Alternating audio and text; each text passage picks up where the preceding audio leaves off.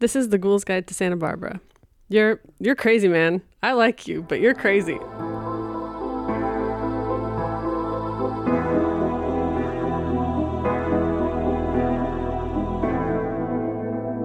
feel like I know this one. I don't. This is predictable. Hint? Wait, do you need a hint? Or you know? No, you can give a hint while I'm thinking. Will Ferrell says it. Yeah. Is it Anchorman? No, but same era, I think. Talladega Nights? No. I'll just tell you. It's old school. Okay. So that's when he gets hit in the neck with like a tranquilizer dart. That's right. And what's his name? Sean William Scott like has the petting zoo that he brings to the party, and yeah. So anyway, that was just a. Did I do Talladega Nights? Did you? Before? I don't know. I can't remember. I don't think so, but I don't know. It sounds like one I would do because that movie. I love that movie. It's so quotable. No, we haven't done that yet. Yeah, all of those movies of that time. Just Will Ferrell's so freaking funny. Yeah. So, and my car's name is Blue after the character. You're my boy, Blue. You're my boy, Blue. Yep, exactly. I know there was a. You're my car, Blue. There was a dog at the Humane Society that we were looking at when we were thinking of adopting, and his name was Blue, and I was like, oh, there's no like. I would just. That's how we would call him. Yeah. You're my boy, Blue. Totally. There's this. There's also in Wedding Crashers when Will Ferrell, he talks about like now crashing funerals to like get chicks, but he's talking about there's just like this one line where he's like, what an idiot. Like, I just think that so frequently. I love Will Ferrell. He's great. Yeah. I love Talladega Nights because like I grew up watching NASCAR with my dad. Oh yeah. Oh, and it was just like such a great it's awesome. Fun. Yeah. And of course SNL forever. Oh yes. Yeah. That's good. That was awesome. Have you seen that one, Summers? No. You should watch it. Movies are too much emotional investment for me. Even inane comedies? Yeah. Okay. Okay. So this is the Ghoul's Guide to Santa Barbara, and I am Summers. I'm Jen. And I'm Liz. And today, Jen is going to tell us the story of a Santa Barbara speakeasy, Otto Hopkins and his Cotton Club. I'm going to talk about Otto Hopkins. According to census data, in the late 19th century, amid the rise of white supremacy, Jim Crow laws, and increased segregation in the South, many Black individuals relocated to the Northeast and West to escape discrimination and racial violence. They quickly discovered that while racial discrimination was less rigid and outspoken in California than it had been in the South, it was just as present. Yeah. In the early 20th century, with the new railroad increasing accessibility, both Santa Barbara and its African American and Black population saw a resurgence, experiencing rapid growth and establishing a vibrant community with businesses, organizations, and social groups. By 1930, fueled by racial zoning and restrictive covenants, which is where people would like write into the deed of their house that like certain types of people could not own this property or live there. Redlining, right? Yeah, exactly. Yeah. Approximately 2/3 of Santa Barbara's Black residents lived in the area bounded by East Haley Street, East Montecito Street, State Street, and Garden that came to be called the East Side during this time. So it was here in 1924 that Otto Hopkins Cotton Club was born. So a little background on Otto. He was born in Texas, just outside of San Antonio. Otto's early years were marked by hardship. He was raised in a one-room tar paper shack, and he learned the value of hard work and perseverance from a young age. His father, once enslaved, instilled in him a fierce independence and a determination to carve out a better life for himself. As a young man, Otto found refuge and purpose on the baseball diamond. He pitched for the San Antonio Longhorns in the Negro Leagues, and he also spent time as a boxer. Otto had an intimidating stance at either 6'3" and 220 pounds, or 6'6" and 250 pounds, depending on who you asked. It made him a formidable competitor. But it was his move to Los Angeles that would set him on a path to greatness. So, arriving in the City of Angels, Otto found himself living in a boarding house run by the mother of Tom Bradley, who would later become Los Angeles's first African-American mayor. Surrounded by a community of ambitious and talented individuals, Otto's entrepreneurial spirit was ignited. Nice. So eventually, Otto and his wife, Emma, moved up the coast to Santa Barbara, drawn by the promise of opportunity and the breathtaking beauty of the California coast. Early on, Otto found work as a stone worker on the California Hotel, which was just being built. Is that the one on Lower State? Mm-hmm. Oh. Californian. Okay. But it wasn't long before his restless spirit urged him to strike out on his own. So, nestled across the street from St. Paul AME Church on Haley Street, which was kind of like a cornerstone for that community. Yeah. And it still Is that the one at Garden Street? There, yes. Haley and Garden? Yeah. Cool. So the Cotton Club quickly became the hottest spot in town. Otto brought his unique blend of athleticism and charisma to everything he touched, and despite prohibition looming over the nation, his speakeasy flourished, drawing in guests from all walks of life. Patrons of multiple ethnicities mingled freely, united by their love of music, dance, and good times. But Otto's success wasn't just built on nightlife and entertainment. He was a man of many talents and interests with a keen eye for opportunity. So Otto Hopkins opened the Clean Way Garbage Service Company, a garbage collection company servicing the Montecito area of town, known for its wealthy residents and large mansions. At the time, multiple companies were contracted to manage waste throughout the city, and it wasn't uncommon to have one waste hauler picking up on one side of the street while another worked on the other side. Yeah. So, forever the savvy businessman, Hopkins found an innovative way to further profit from his garbage collection. In 1923, Hopkins purchased a 400-acre ranch situated off Casitas Pass Road. At the ranch, collected trash underwent steam sterilization and was utilized as feed for thousands of hogs raised by Hopkins. What? So he was like full circle. Interesting. But I guess this is like pre-plastic, so it's probably just mostly like food and paper Yeah, stuff, right? I was reading a different article where they were talking about like back before recycling was the hot buzzword. They were saying that basically you had what was considered wet garbage, which was like your food scraps and stuff like that. Yeah, I would assume like, you know, cardboard, those kinds of things. Like, and then you had your recyclables, which weren't called recyclables, but it was like you know, if you used sauce from a jar, then you would just like all the glass jars and stuff would be collected separately, and then they would be like cleaned and processed and given like sold to markets and stuff in town. Wow. And then so these haulers would just come up and pick up the actual refuse. A lot of the like organics were composted on site, just by the household staff. So yeah, cool. So then the hogs were then transported to Los Angeles slaughterhouses operated by industry giants Oscar Mayer and Farmer John. So later he diversified farming on his ranch, raising turkeys, squabs, and cattle while planting thousands of fruits and walnut trees. The hell is a squab? Is a squab a bird? Yes, I believe it is a form of bird. It's a burb. It's a burb. Never heard of this. A squab. It's an immature domestic pigeon, typically under 4 weeks old. What? Interesting. Huh. Okay. What were they used for? Eaten. Oh, they were eaten? Tasted like dark chicken, apparently. Wow. So it must have been back when like what's the like young cattle? What is that called? Veal. All those kinds of like, what if we ate the baby version? Yeah.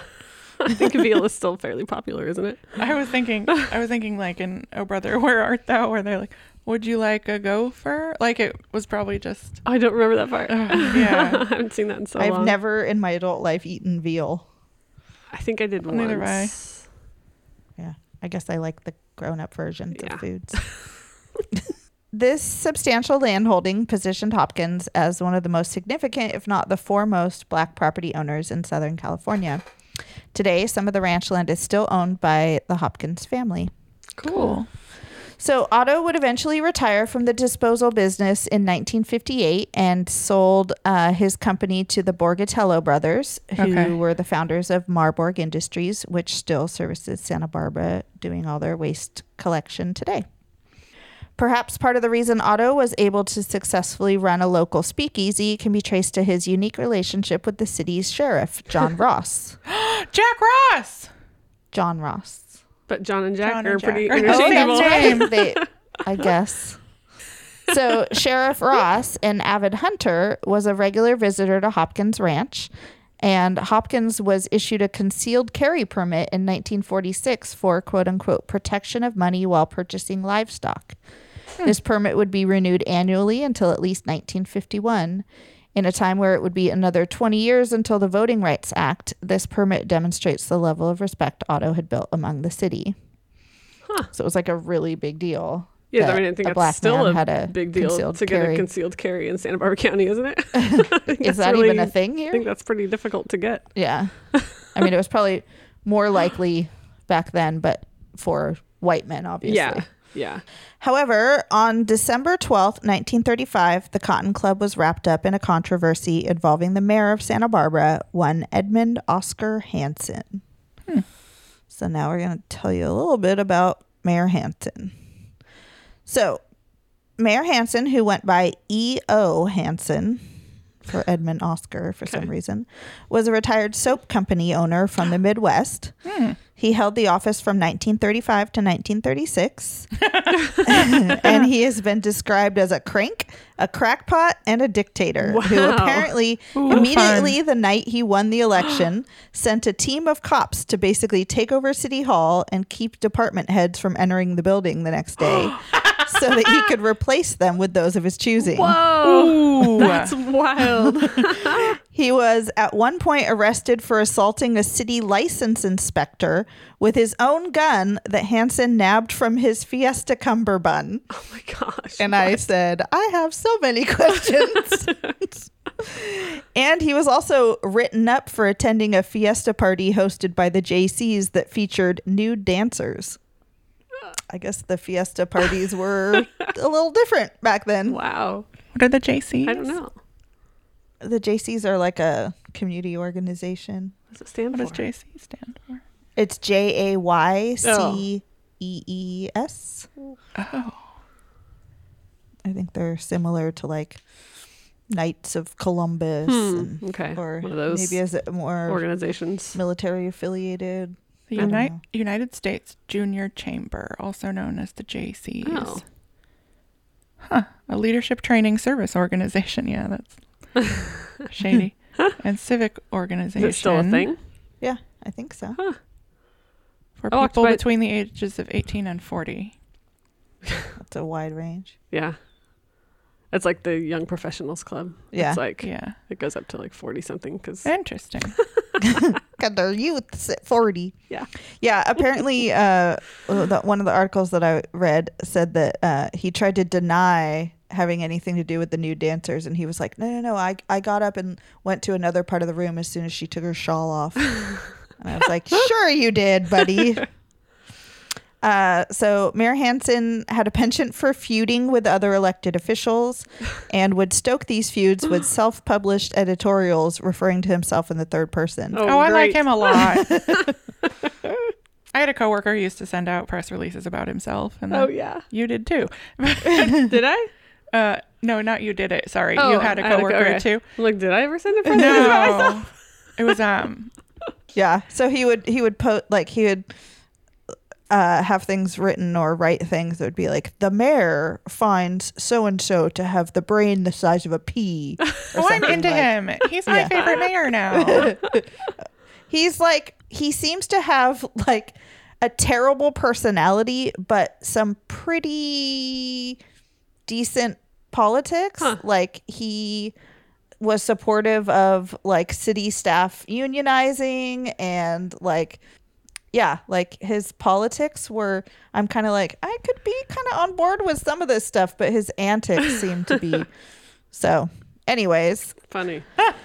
On the night of December 11th, Hansen went out drinking and joyriding with a red-headed woman who was not his wife. Summers? Was that you? I wasn't alive yet, but I would have.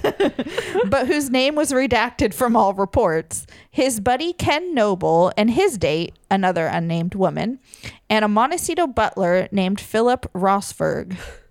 The party started at El Cortijo, a restaurant which was located at 915 Coast Highway, which I'm assuming is what is now considered Old Coast Highway.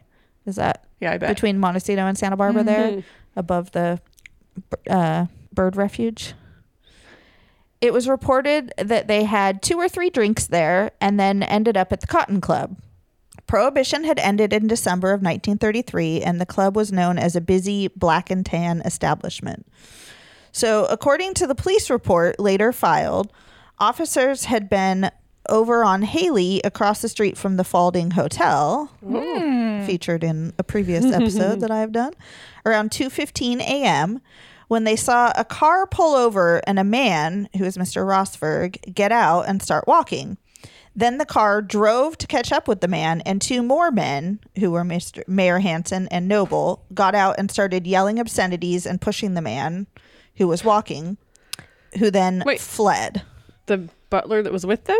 Yeah. So they kick the one guy out of the car. Yeah. But then they like pull up next to him and they get out and they like start harassing him and then the guy takes off running. Okay. So the officers pull up to the car and end up chasing down Rosberg and bring him back and are holding him in custody, questioning him. While the officers are questioning Rosberg, Hansen flags down 2 black men who had actually followed the group out of the Cotton Club. Like they were guys who worked at the Cotton Club and worked, actually one of them I think was described as working as at the El Cortillo. So I don't know if these guys were just like being totally obnoxious all over town and these people were like, what is going to happen here? But so anyways, he flags down these 2 guys and brings them over to the officers, where then the mayor yells at Rosberg and then punches him in the face, like while he's being detained by the officers, like right in front of the police officers. Then he tries to get the 2 guys to beat up Rosberg. What? And they're like, no, I think we're just going to leave, but thanks. Like, we don't want any part of this. So Mayor Hansen then tells the officers that Rosberg had insulted the red-haired woman in the car. And so he demands that they have him arrested for disturbing the peace. The next morning, the Daily News and Morning Press ran a front-page story with the headline, "Joyride of Mayor Ends in Fistfight and Arrest. Obscene Quarrel on Haley Street Bared in Police Report." And they published the police report in its entirety. I love it. I love this guy. Did you say, I might have missed it, what is a black and tan club? So a black and tan club was kind of a term used for a mixed race establishment. So everybody could go there. Yeah. Cool. So it was, still common back then that places would be segregated. So it was like they had a special term for places that. Okay. And a lot of times black and tan referred to not necessarily like a place where a lot of white people would go, but it was more like, so black and tan referring to like black and mixed race, like people of color. Okay. Yeah. So also this area would have been like in the similar area of town. So there was like a few of the things that I read referenced the quote unquote like color line geography, that most of the working class residents were below Cabrillo. Because that was more of the industrial area of town. And so a lot of the people that worked those jobs wanted to be close enough to walk. And so it sort of, that created that geographical split. I mean, aside from all the other racist reasons that we talked about. But so most of the non-white people that lived above Carrillo were domestic staff that lived in houses up there. So I think it was, like also just a lot more mixed race in that area. So after posting his $25 bail and being released from jail, Philip Rosberg was interviewed immediately upon leaving. I'm assuming it would be City Hall at that time. But he denied being anywhere near the mayor the night before, claiming, "I did not know Mayor Hansen. I never saw him." And the reporter pointed out that there were signed police records of the incident, and if they were in fact incorrect, he should probably get them corrected. He refused to look at them and stated he was so drunk last night he didn't even know what happened. Wow. So he was like, I wasn't there. I don't even know the mayor. And they were like, okay, but the police report says that you were. So are you saying that's wrong? Oh man. Huh. And he was like, I don't know what you're talking about, but I don't want to look at it either. Wow. When reporters went to Hansen's office the next day, he denied the entire evening's activities also, claiming he was being framed. He denied being at the Cotton Club, denied knowing Rosberg, and when the reporter asked if the woman he was with was the same woman he had been with in Santa Maria the day before, he told them, "I don't know, why don't you ask her?" When asked if he wanted to make a statement, he told the reporter he had nothing to say, but they should be careful what they print. Amazing. When they tried again to question him by phone, the mayor hung up on them. I love him. I love him. I am devoted to him. Later, he would tell multiple versions of the story, eventually saying it was, quote unquote, just one of those things. We were all drunk, and I'm sorry about the whole thing. So, after this incident, the Cotton Club is referred to in newspapers repeatedly as being notorious. Oh. And even though they claim the decision had been made weeks prior, on December 17th, 1935, which was 3 days later, the Daily News runs an article stating that the Cotton Club, along with 3 others, will not have its liquor license renewed for the next year. Oh, that's annoying. Causing them to close the doors 10 years after opening. Yuck. So, yeah. So, it's like... This incident was like kind of a, like a big to do. And Not the fault of exactly. It just really sucks that Otto and his business suffered because of this dude's antics. Hansen loses some points, but he's entertaining aside from that. I know. But Otto Hopkins, ever the entrepreneur, rebranded, relocated, and opened the Brown Derby Supper Club at 432 Haley Street, which offered patrons good beer and wines, dining and dancing every night, and colored entertainment. Okay. That was from the business card. Along with the promise of special courtesy to ladies. Printed right there on the front. Otto's ventures weren't limited to Santa Barbara either. Sensing opportunity in the burgeoning city of Las Vegas, he opened the Desert Wind, a dining club that defied the racial divisions of its time. He also opened a Cotton Club, too, in Boulder, Colorado, with the goal of serving the local construction workers, many of whom were African-American men who had moved to the area to build the Hoover Dam. Oh, okay. Cool. He also owned a rooming house on Anacapa Street, which was one of the only 2 places where Black travelers could stay while visiting Santa Barbara. Oh, wow. Emma and Otto had 2 daughters, Erline and Margaret, and they lived for many years in their home on Elizabeth Street over on the east side. They had many grandchildren who continue their legacy and have helped maintain their family's contributions to our city's history. I encourage everyone to utilize the resources that I will list on our website that I used to reference in this story and to learn more about the Hopkins and their legacy. Otto Artie Hopkins passed away in 1976 at the age of 79, and Emma Ruth Hopkins, his lovely wife, passed away in 1986, and they are buried together at the Santa Barbara Cemetery. Wow. Oh, wow, that was so interesting. Very cool. There was a lot of information. There was some really great resources. I used to get a lot of the background, and just it was really fascinating to me to learn about that area of town and its history.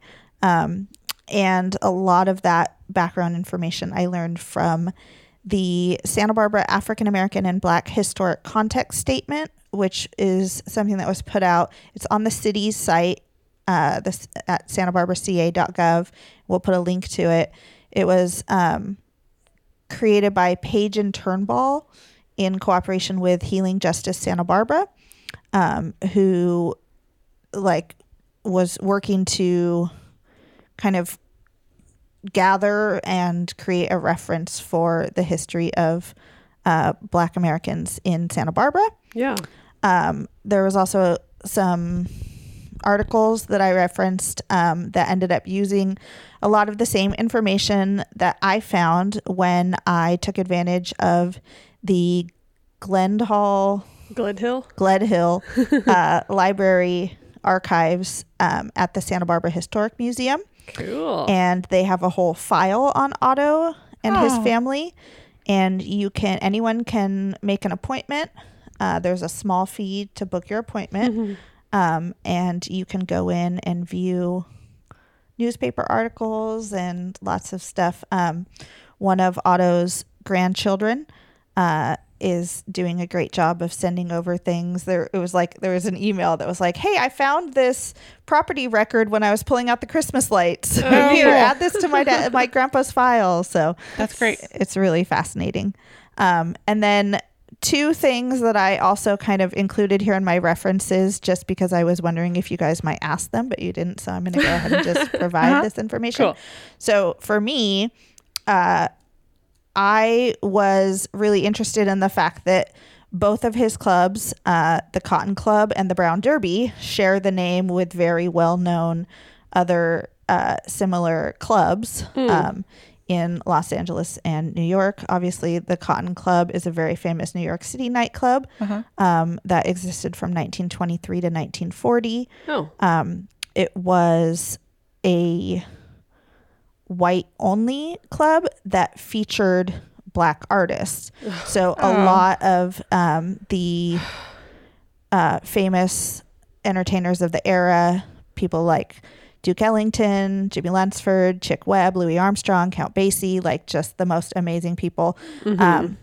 Cab Calloway, Bessie Smith. But couldn't come there as a customer. There. Yeah, Billie Holiday performed there, the Nicholas Brothers, but could not attend there. White people. I know. It's terrible. But I could find no affiliation to Santa Barbara's Cotton Club. So I don't know whether it was just kind of like, obviously there were looser copyright rules back there, whether it was just kind of like I'm going to name this as a nod to that. Yeah. Same with the Brown Derby, famous locations in Los Angeles in the quote unquote golden age of Hollywood. The original Brown Derby was on Wilshire Boulevard. And then famously another location. So the Brown Derby actually ended up being franchised. And then there was the other location in Los Feliz, which was our friends taught there weekly during the swing resurgence in the 90s. Oh, fun. That's where they filmed scenes for the movie Swingers. Oh, okay. And I went there multiple times to go dancing. Cool. But again, even like it was franchised, but I could find no record that Otto's Brown Derby was related at all to those Brown Derby restaurants. So it sounds like a lot of fun. I wish there's a couple photos that you can find in these articles and stuff that I used. There's great photos of Otto and his family. There's like, it looks like a lot of fun. Cool. And he looks like a really fascinating man. Yeah. There's pictures of the hogs on the farm. So yeah, hopefully this inspires you to learn a little more about Mr. Hopkins. Awesome. Yeah, that's awesome. I saw, it must have been the historical museum did a social post about him recently. And I saw that. And yeah, I had no idea. I thought that the Borgatellos started Marburg, and I mean, like they did, and they built it and whatever. But like, I didn't realize it had started with somebody else. Yeah. I went down a bit of a rabbit hole on like the history of waste management within the city, and like there was a lot of different companies around the same time, and it was like they all kind of had private contracts. Yeah. So like you would, you would choose who your waste hauler was going to be, and then they would just drive all over town and pick up at the different places. And then obviously there was the old landfill was down in that same kind of East Side area over in the Laguna Channel area. There was like, it was like a racetrack at one point, and then they started dumping waste there. And then racetrack. That was the bird refuge, wasn't it? No, it was above there was one above Laguna where too? the 101 is, so above the railroad track. Huh. Yeah. Wow. Interesting. Cool. Thanks, Jen. Yeah. That's I had fun awesome. researching this one. Do we have a magic 8-ball question? Oh. Let's see. Can we come up with anything related?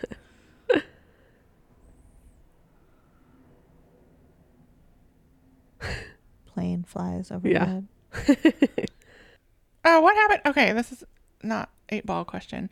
Did you say what happened to our firebrand of a mayor? Why was he only in office for a year? There was additional controversy, and he eventually resigned. He was forced to resign. Okay. Wow. He tried running again a few years later, but got beat. He oddly had quite a bit of support. Like he got a lot of votes. Well, that's surprising. No, Yeah. not at all. In our current political climate. Yeah, right. So Interesting. yeah. But yeah, he resigned and then was unable to secure an additional term later. Interesting. He doesn't seem like the type that would resign. I know. If you, I'm not leaving. It's tough because he's clearly I don't know what's the term I'm looking for.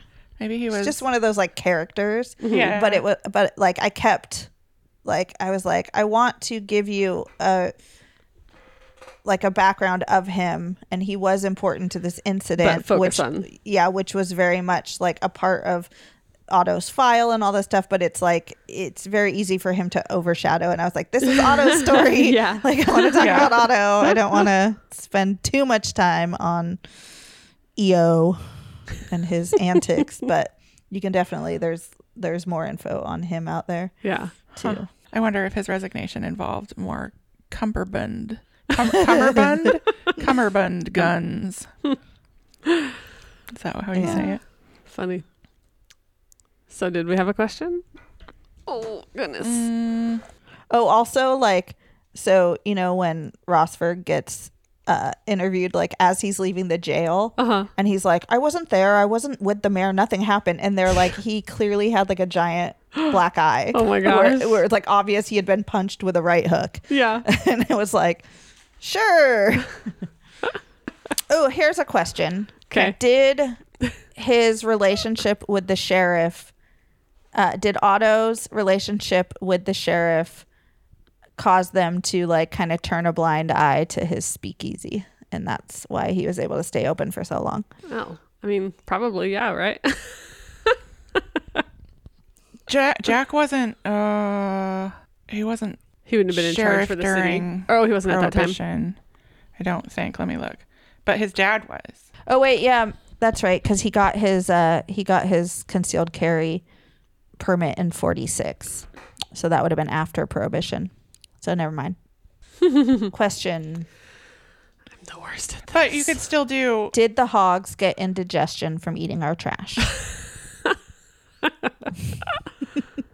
I don't know either. Oh no. Here's a question. Okay. I got one. Did they pull the license because of this incident? Because you know how they were like, they said in the newspaper articles, they were like, oh no, this was already decided before this happened. Oh. But it's pretty clear that like this was like, it was very much a excuse to shut them down. Oh no. Outlook good. So not so good for poor Otto. What a bummer.